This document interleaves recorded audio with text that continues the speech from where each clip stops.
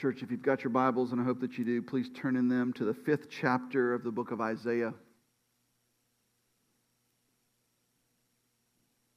Chapter 5 of Isaiah represents the final chapter of what we've referred to as the preface of the book of Isaiah, the first 5 chapters.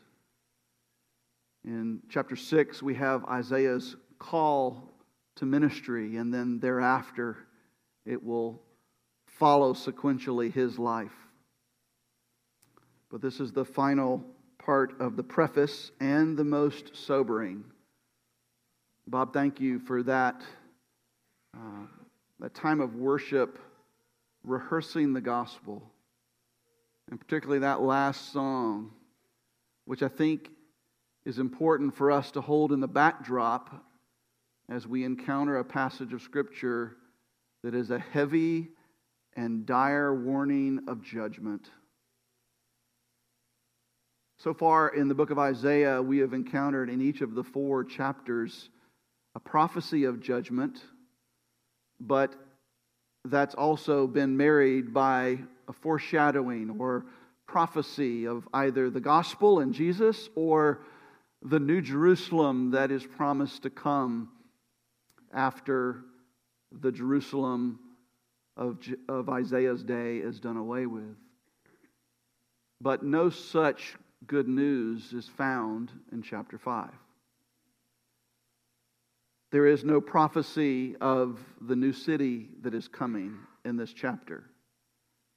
Instead, Isaiah concludes the preface of this book with a heavy and dire warning of the judgment that is coming because of how far Jerusalem has drifted from their God. I want to give you the outline of this chapter. It's very simple, but I want you to see it. I want you to hold it before we read the passage so that as we go through the passage, the chapter together, it will make more sense to you. The first 7 verses are a song lamenting the sin of Israel. It's a song that Isaiah sings of the vineyard of the Lord. Isaiah starts the song and then the Lord himself chimes in. It's a song lamenting that although Israel, Judah, had been given every opportunity and every privilege to be a fruitful vineyard, they've squandered that opportunity and produced a harvest of rotten fruit instead. And so this song laments this, and the Lord explains soberly what He intends to do with His vineyard because of that. That's the first 7 verses. And then the rest of the chapter are Isaiah giving examples of rotten fruit. Examples of the rotten fruit that he sees in the people of Israel of his day. And these come in the form of 6 woes.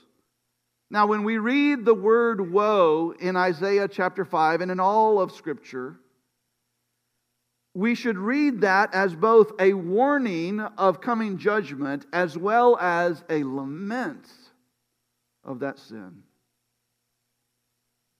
And that's really the tone of this chapter. The tone of this chapter, as it brings warning of the judgment that is coming, the tone is not strident and harsh, like a drill sergeant barking out what will happen to you if you don't follow his orders, but rather, the tone here is one of deep disappointment and lament. And so let's read it in that tone and with that tone. Isaiah 5. Let me sing for my beloved my love song concerning his vineyard. My beloved had a vineyard on a very fertile hill. He dug it and cleared it of stones and planted it with choice vines. He built a watchtower in the midst of it and hewed out a wine vat in it. And he looked for it to yield grapes, but it yielded wild grapes. And now, O inhabitants of Jerusalem and men of Judah, judge between me and my vineyard. what more was there to do for my vineyard that I have not done in it? When I looked for it to yield grapes, why did it yield wild grapes? And now I will tell you what I will do to my vineyard. I will remove its hedge, and it shall be devoured. I will break down its wall, and it shall be trampled. I will make it a waste. It shall not be pruned or hoed, and briars and thorns shall grow up. I will also command the clouds that they rain no rain upon it. For the vineyard of the Lord of hosts is the house of Israel, and the men of Judah are his pleasant planting. And he looked for justice, but behold, bloodshed. For righteousness, but behold, an outcry. Woe to those who join house to house, who add field to field until there is no more room, and you are made to dwell alone in the midst of the land. The Lord of hosts has sworn in my hearing, surely many houses shall be desolate, large and beautiful houses without inhabitant. For 10 acres of vineyard shall yield but one bath, and a homer of seed shall yield but an ephah. Woe to those who rise early in the morning, that they may run after strong drink, who tarry late in the evening as wine inflames them. They have lyre and harp and tambourine and flute and wine at their feasts, but they do not regard the deeds of the Lord or see the work of his hands. Therefore, my people go into exile for lack of knowledge. Their honored men go hungry, and their multitude is parched with thirst. Therefore Sheol has enlarged its appetite and opened its mouth beyond measure, and the nobility of Jerusalem and her multitude will go down, her revelers and he who exults in her. Man is humbled, and each one is brought low, and the eyes of the haughty are brought low. But the Lord of hosts is exalted in justice, and the holy God shows himself holy in righteousness. Then shall lambs graze as in the pasture, and nomads shall eat among the ruins of the rich. Woe to those who draw iniquity with cords of falsehood, who draw sin as with cart ropes, who say, let him be quick, let him speed his work, that we may see it. Let the counsel of the Holy One of Israel draw near, and let it come, that we may know it. Woe to those who call evil good and good evil, who put darkness for light and light for darkness, who put bitter for sweet and sweet for bitter. Woe to those who are wise in their own eyes and shrewd in their own sight. Woe to those who are heroes at drinking wine and valiant men in mixing strong drink, who acquit the guilty for a bribe and deprive the innocent of his right. Therefore, as the tongue of fire devours the stubble, and as dry grass sinks down to the flame, so their root will be as rottenness, and their blossom go up like dust. For they have rejected the law of the Lord of hosts, and have despised the word of the Holy One of Israel. Therefore the anger of the Lord was kindled against his people, and he stretched out his hand against them and struck them, and the mountains quaked. And their corpses were as refuse in the middle of the streets. For all this, his anger has not turned away, and his hand is stretched out still. He will raise a signal for nations far away, and whistle for them from the ends of the earth. And behold, quickly, speedily they come. None is weary, none stumbles, none slumbers or sleeps. Not a waistband is loose, not a sandal strap broken. Their arrows are sharp, their bows bent, their horses' hoofs like flint, and their wheels like the whirlwind. Their roaring is like a lion. Like young lions they roar, they growl and seize their prey. They carry it off, and none can rescue. They will growl over it on that day, like the growling of the sea. And if one looks to the land, behold, darkness and distress, and the light is darkened by its clouds. Let's pray. Father, we thank you in faith for your word. And we ask that you would speak to your people this morning and teach us from this book, not just so that we would be smarter about what it says and means, but Lord, so that we might be changed and transformed to look more like your Son.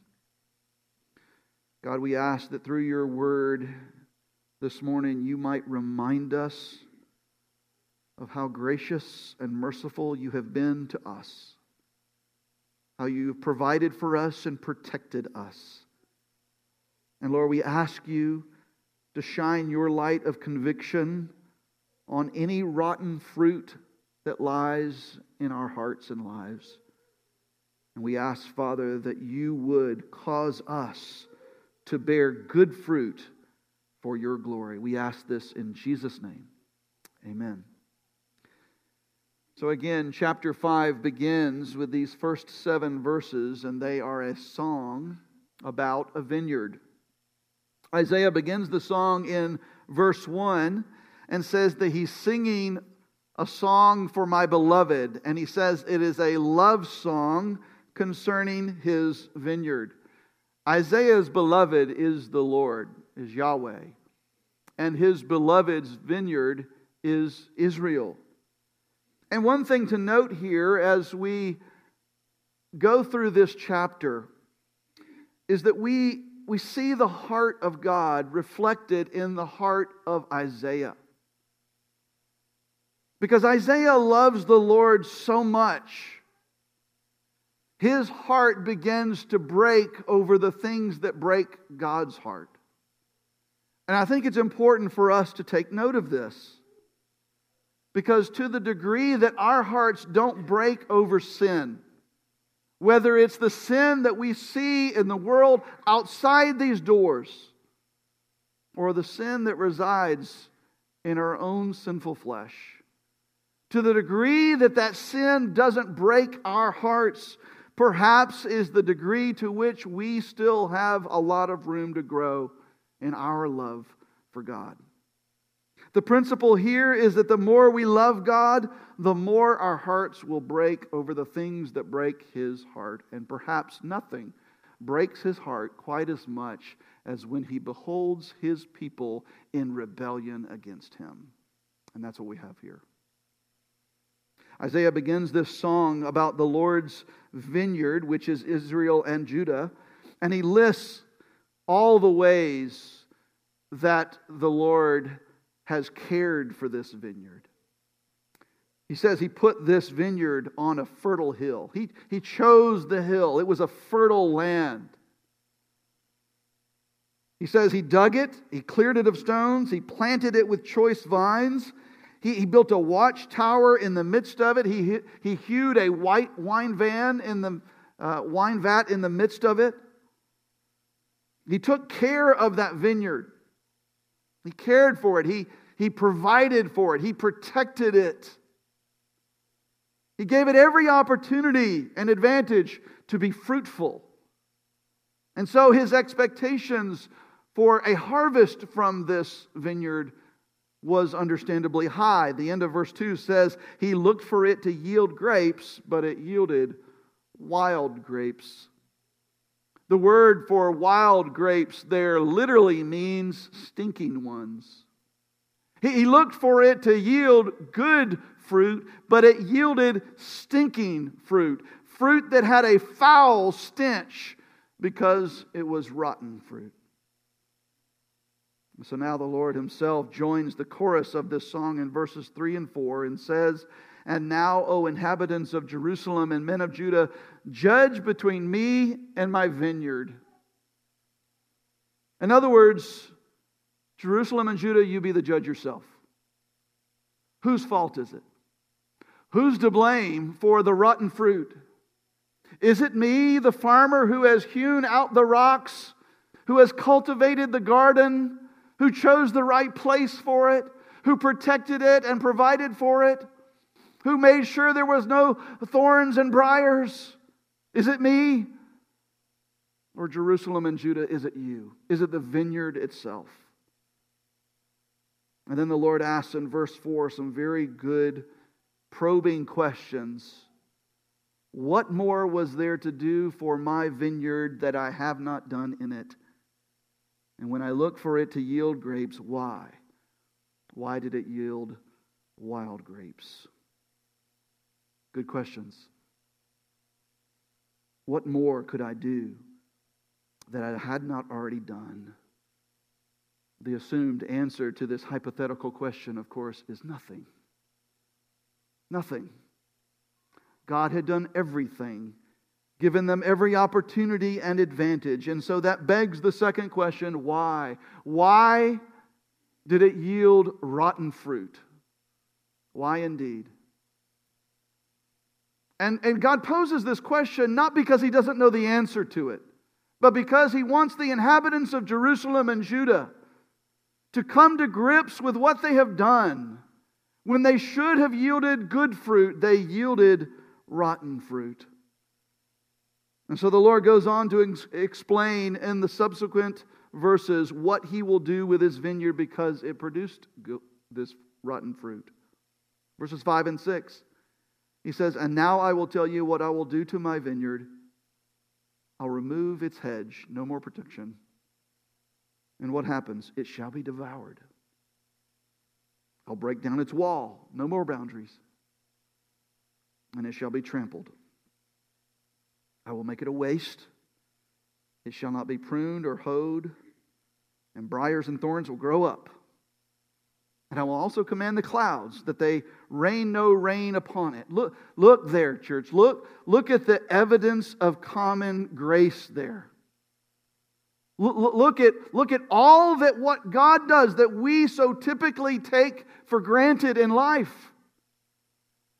He says, "I'm protecting you. There is a hedge of protection around you. And the moment I remove it, you will be trampled down." We know what walls do. And He says, if I remove them, you'll be devoured. I will even command the clouds. He commands the clouds to bring life-giving rain. And He says, all of this is an evidence of common grace. And God doesn't have to provide it, but He does. And could remove it in an instant. And if He did, we would be undone. This is a word of discipline and judgment for God's people. Isaiah chimes back in here and he sings the final stanza of this song in verse 7. "For the vineyard of the Lord of hosts is the house of Israel, and the men of Judah are His pleasant planting. And He looks for justice, and behold bloodshed, and for righteousness, and behold an outcry." And in your ESV Bible, it has a footnote there that there's a word play in the Hebrew that doesn't come out in the English, that the words for justice and bloodshed sound alike, and the words for righteousness and outcry sound alike. Emphasizing the fact that what was expected is not what came. What should have come from the advantage and the privilege did not come. Instead, it yielded rotten fruit. So this was a prophecy of coming judgment for the people of Isaiah's day. It's a warning to them that their bearing of this rotten fruit will result in judgment from their God. And as we noted last week, when we look at these prophecies from Isaiah, and really prophecies throughout the Old Testament, often there are many and varied horizons of fulfillment. And so the prophecy of this coming judgment would see partial fulfillment in Isaiah's near future, when God removes the hedge of protection around His people and allows the Assyrian and then the Babylonian Empire to descend upon His vineyard and destroy it. And this very judgment is alluded to with greater explicitly later in this chapter. But this also points to a day when God will take His vineyard away from them, away from Israel, and give it to another people, a people who will use it to produce good fruit. In Matthew chapter 21, Jesus tells a parable about a master.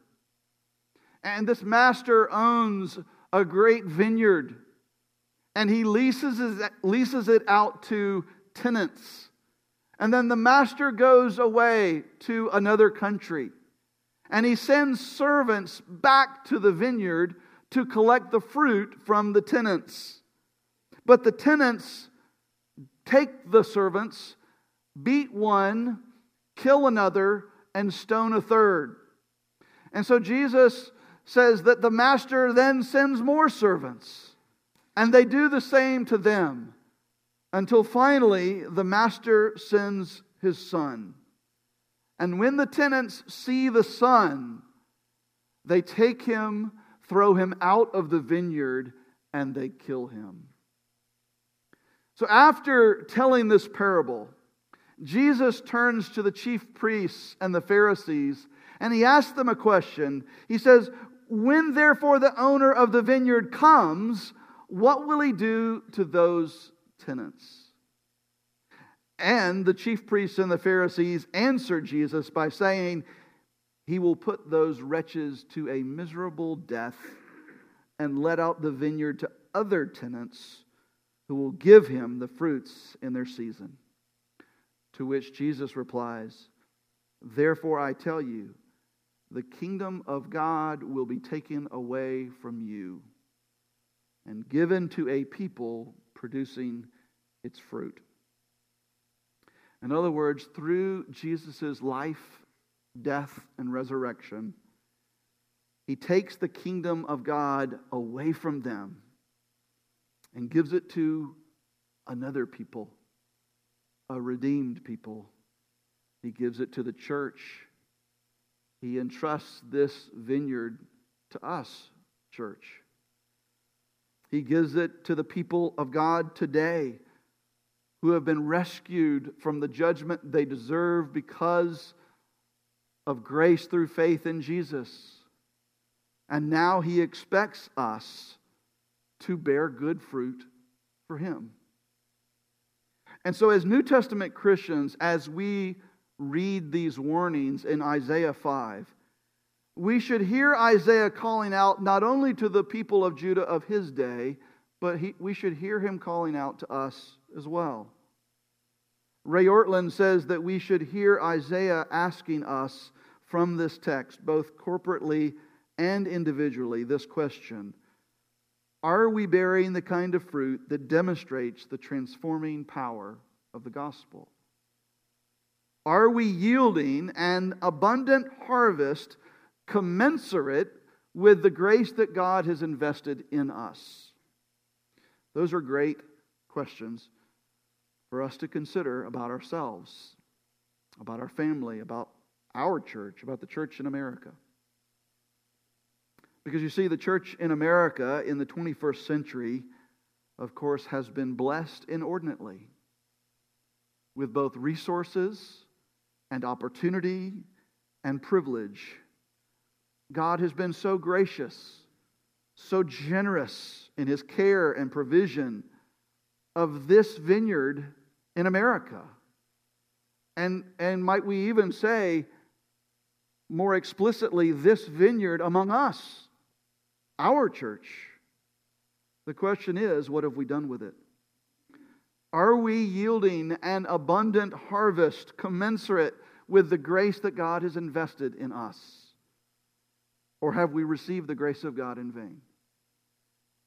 Paul warns the church in Corinth in 2 Corinthians 6, verse 1, not to receive the grace of God in vain. And that's the warning of Isaiah in this chapter for us today.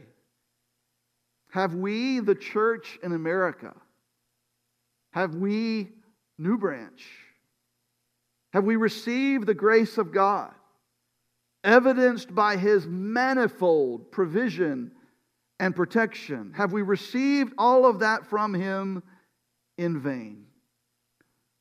Surely the church in America is like the Israel of Isaiah's day. Chosen, blessed, protected, but along with that comes the expectation of a harvest of fruit. As Jesus explains in a parable that He shares in Luke's gospel, everyone to whom much is given, from him much is required. God has given us much, church. And so much is required of us. So what kind of harvest do we yield? What kind of harvest do you yield? What kind of harvest does a church in America yield for our vineyard owner? Good fruit or rotten fruit? The warning here in Isaiah 5 is for those who bear rotten fruit. Now the remainder of chapter 5 here, beginning in verse 8, is Isaiah giving us examples of the kind of rotten fruit that he sees among the people of Judah in his day. And they come in the form of these 6 woes. Now I don't think this list of 6 woes, this 6 examples of rotten fruit, is meant to be an exhaustive list of everything that Isaiah saw, but rather representative of the kind of rotten fruit that Isaiah was bearing in that day. And I think we should listen to Isaiah describe this rotten fruit and be warned ourselves not to let this kind of fruit take root in our lives and in our churches. The first woe and the first example of rotten fruit is in verses 8 through 10. And it's the fruit of greed and selfishness. Verse 8 says, "Woe to those who join house to house, who add field to field until there is no more room." This is a picture of the wealthy who are never satisfied with what they have. And so they continue to amass wealth and land and real estate until what? Until there is no more room. And in that context, this would have also brought highlight to their selfishness as well. Because God had intended for the land of promise to be a land of inheritance, so that subsequent generations would not be without land. But yet these were amassing land and real estate and possessions for themselves. And what is the result of that at the end of verse 8? You are made to dwell alone in the midst of the land. In other words, you keep doing this, and you're going to find yourself all alone. Your land will be so big, you won't have neighbors for miles. You will be isolated and alone. Isaiah is showing them that what this rotten fruit of greed and selfishness results in. And he continues in verses 9 and 10 by saying, "The Lord of hosts has sworn in my hearing, surely many houses shall be desolate, large and beautiful houses without inhabitant. For 10 acres of vineyard shall yield but 1 bath, and a homer of seed shall yield but an ephah." So he's describing desolation and isolation and lowliness, big homes with nobody in them, and massive crop failure, apparently. A bath was a unit of measurement equaling about 6 gallons. So imagine that. 10 acres of vineyard yielding only 6 gallons of wine. A homer was 6 bushels. An ephah was about a little more than a half a bushel.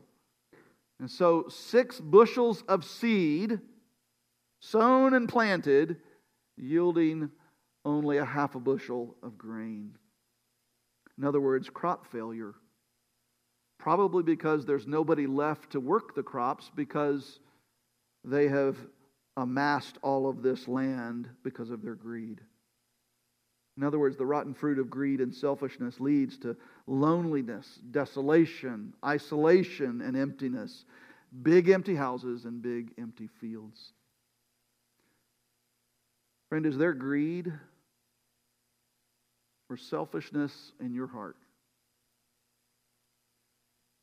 Are you consumed with an insatiable appetite to amass wealth and material possessions for yourself? This kind of fruit has a foul odor to it, and it is not the kind of fruit that God expects from His people. The second woe, the second rotten fruit, is self-indulgence and sinful excess. Verses 11 and 12, "Woe to those who rise up early in the morning, that they may run after strong drink, who tarry late into the evening as wine inflames them. They have lyre and harp, tambourine and flute, and wine at their feast." I can't imagine a more vivid description of someone who indulges in sinful excess. They get up early in the morning and they run after strong drink. Now, I like a good cup of coffee in the morning when I wake up, but I don't care how far away it is, I will not run after it. This guy gets up in the morning and runs after strong drink, and apparently, literally, does so all day long. Because he drinks from morning until evening. As it says, he tarries late into the evening as wine inflames him. And what is the result of this insatiable appetite here for alcohol? End of verse 12. But they do not regard the deeds of the Lord or see the work of His hands. In other words, here's the principle. Sinful excess and indulgence causes us to lose our spiritual appetite. We have no more appetite for the Spirit. This is not a warning against drinking per se. It's a warning about indulging in alcohol or any substance for that matter that then ends up empowering us and controlling us. Paul says in Ephesians 5:18, "Do not get drunk with wine, for that is debauchery, but be filled with the Spirit."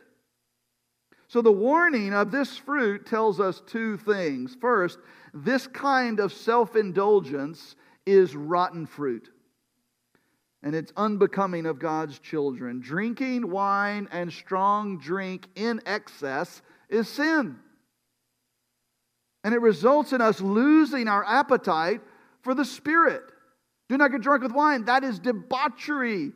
That word means living like someone who's never been saved. The second thing that this teaches us is that if we want to have the kind of good fruit that is in keeping with the transforming power of the gospel, it doesn't come from sipping from the Spirit in moderation, but from deep, repeated, and constant drinking in of the Spirit. Be filled with the Spirit, Paul says. And so let us not indulge in that which dulls our appetite for the Spirit. Rather, let us indulge ourselves in the Spirit. Don't be so filled and overcome with wine, he says. Instead, be filled and overcome with the Spirit of God. Let us drink deeply from the Spirit, from the well that God gives us that never runs dry. Now, what follows after these first two woes is prophecy of judgment. What will God do with a vineyard that produces this kind of fruit? Verses 13 and 14 describe the judgment as exile and as death. Therefore, my beloved, go into exile for lack of knowledge. Their honored men, they go hungry. Their multitude parched with thirst. And then verse 14, therefore Sheol, which that's the grave has enlarged its appetite and opened its mouth beyond measure, and the nobility of Jerusalem and her multitude will go down, and her revelers and he who exults in her. And then verses 15 and 16 are a refrain of what we saw twice in chapter 2. You might recall from chapter 2, we saw almost the exact same words. In fact, in the Hebrew, it's exactly the same. That the prideful arrogance of man will be humbled and brought low, and the Lord will be lifted up and exalted. But here in verse 16, he adds a phrase there at the end of verse 16. The holy God shows himself holy in righteousness.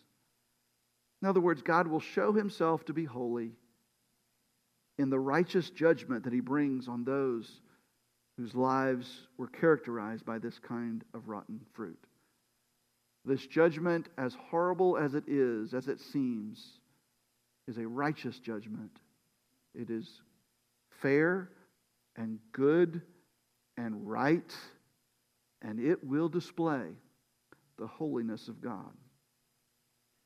Now, some commentators see a foreshadowing of the New Jerusalem in verse 17 as we have this seemingly pastoral scene of lambs grazing in their pasture. But sadly, I don't think that's what verse 17 is meant to convey to us at all.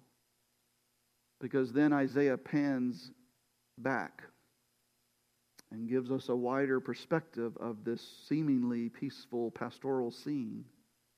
The end of verse 17 says, "And nomads shall eat among the ruins of the rich." It's a picture of the desolation of the aftermath of judgment.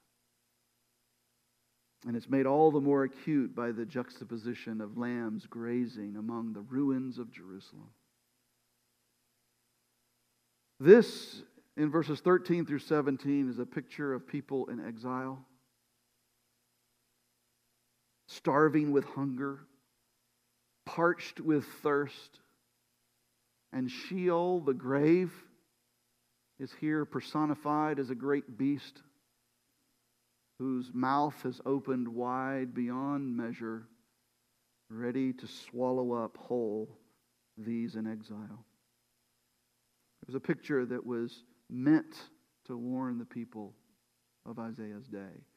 And it's a picture that is meant to warn us today to be wary of this kind of rotten fruit taking root in our lives and in our church. So now back to the woes. The woes now continue with the third woe in verses 18 and 19. And this is the rotten fruit of enslavement to sin, resulting in a mockery of God. Enslavement to sin, resulting in a mockery of God. In verse 18, he writes, "Woe to those who draw," that word means pull along, "iniquity with cords of falsehood," who draw or pull along sin as with cart ropes.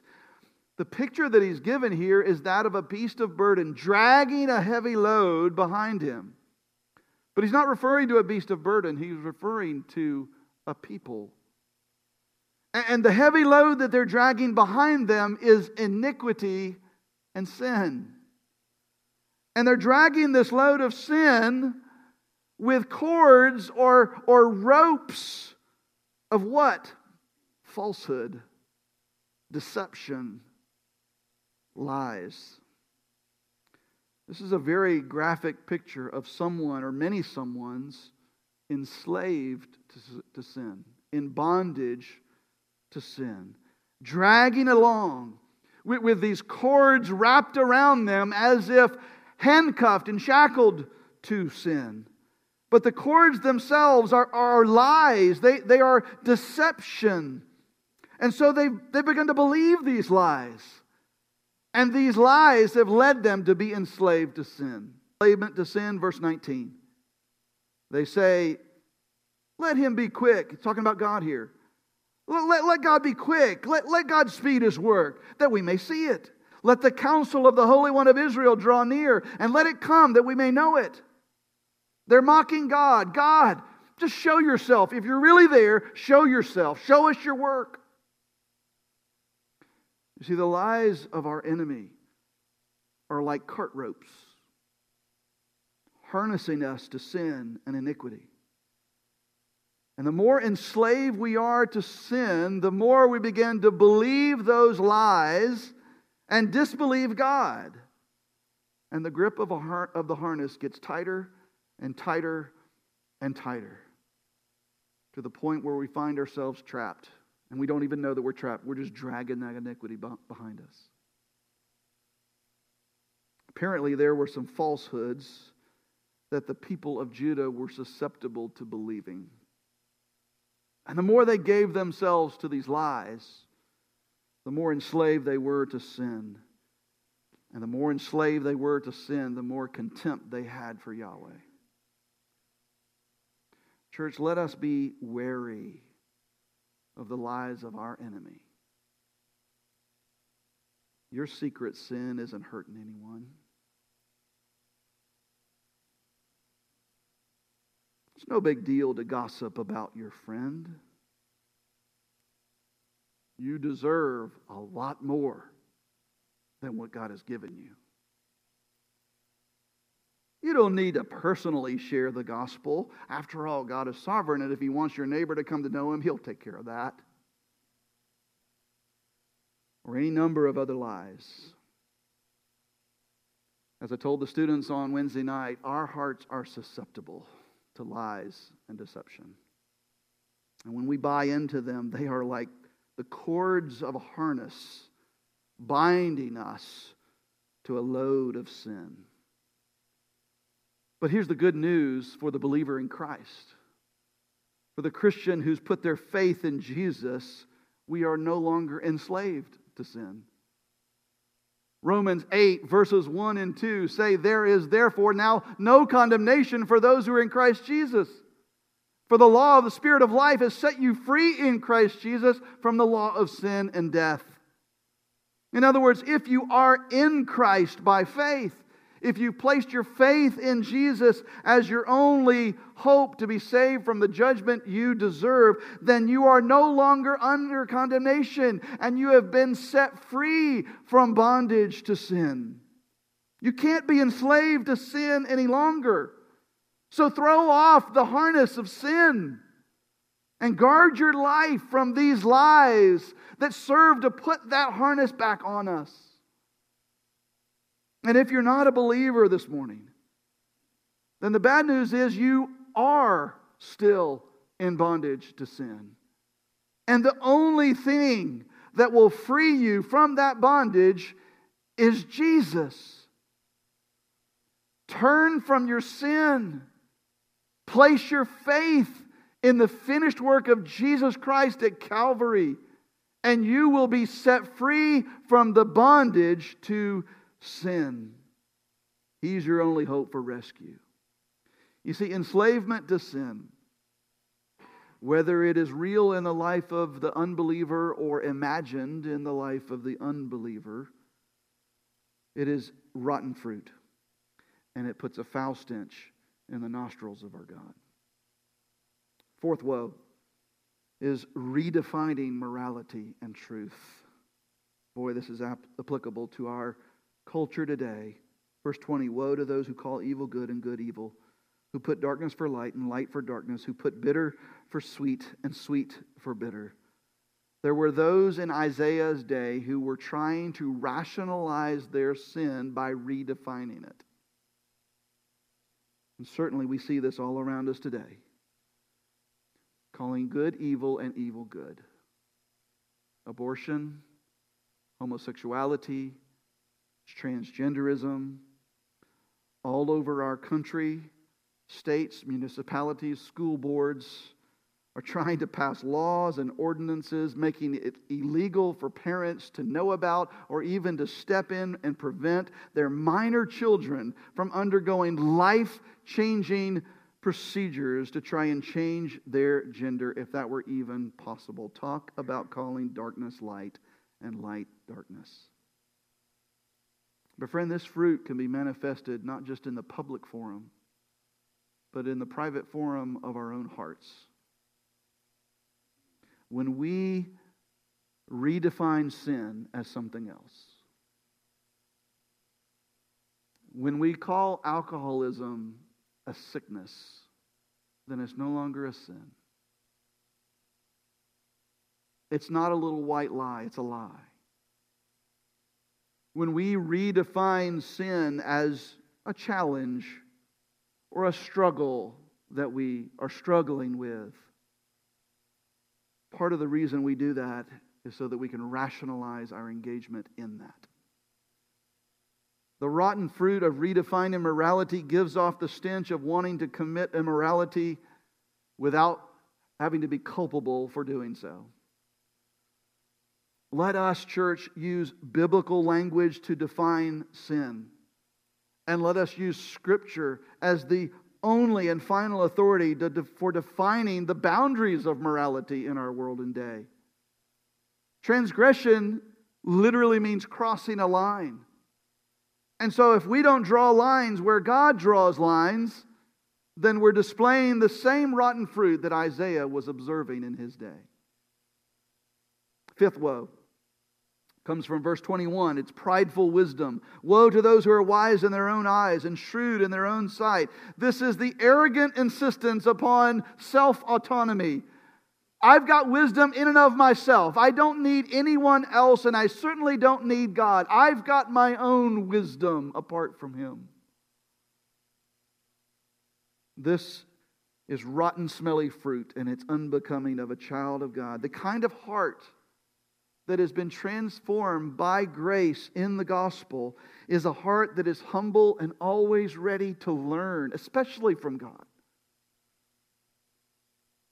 It sees all truth as God's truth, and there is no wisdom in me that did not first come from God.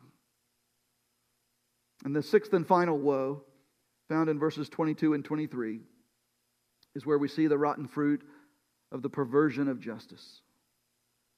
Woe to those who are heroes at drinking wine and valiant men in mixing strong drink. Now, at first, this sounds a lot like the second woe of self-indulgence and sinful excess. But the men who are described here are described as heroes and valiant men. And that describes someone who selflessly serves others and comes to the rescue of those who need help and can't help themselves. That's who heroes are. That's who valiant men are. But Isaiah is using heavy sarcasm here by saying that these guys are heroes at drinking wine, and they are valiant men at mixing strong drink. Some heroes these are. Far from being selfless and ready to serve the less fortunate, these so-called heroes are those who, in verse 23, acquit the guilty for a bribe and deprive the innocent of his right. These are self-serving anti-heroes who pervert justice for their own benefit. Church, we should all search our hearts to ensure that there is not any root of this kind of rotten fruit. Might we, church, might we find ourselves giving someone a pass on sin because we end up benefiting from them not being held accountable for it? That happens when a church does not hold its pastors and elders accountable for how they handle abuse in the church. That happens, quite frankly, when a constituency doesn't hold a candidate accountable for evil and debauchery in his life. Perhaps I'm reading too much into this, but there may be implications here for our election year if we are paying close attention. The focus here seems to be those who are so concerned for their own comfort and indulgence that they are willing to sweep justice under the rug. Now, just as with the two woes, they are followed by, therefore, judgment is coming. These final four woes are also followed by, therefore, judgment is coming. And judgment is presented in verses 24 and 25 as this consuming fire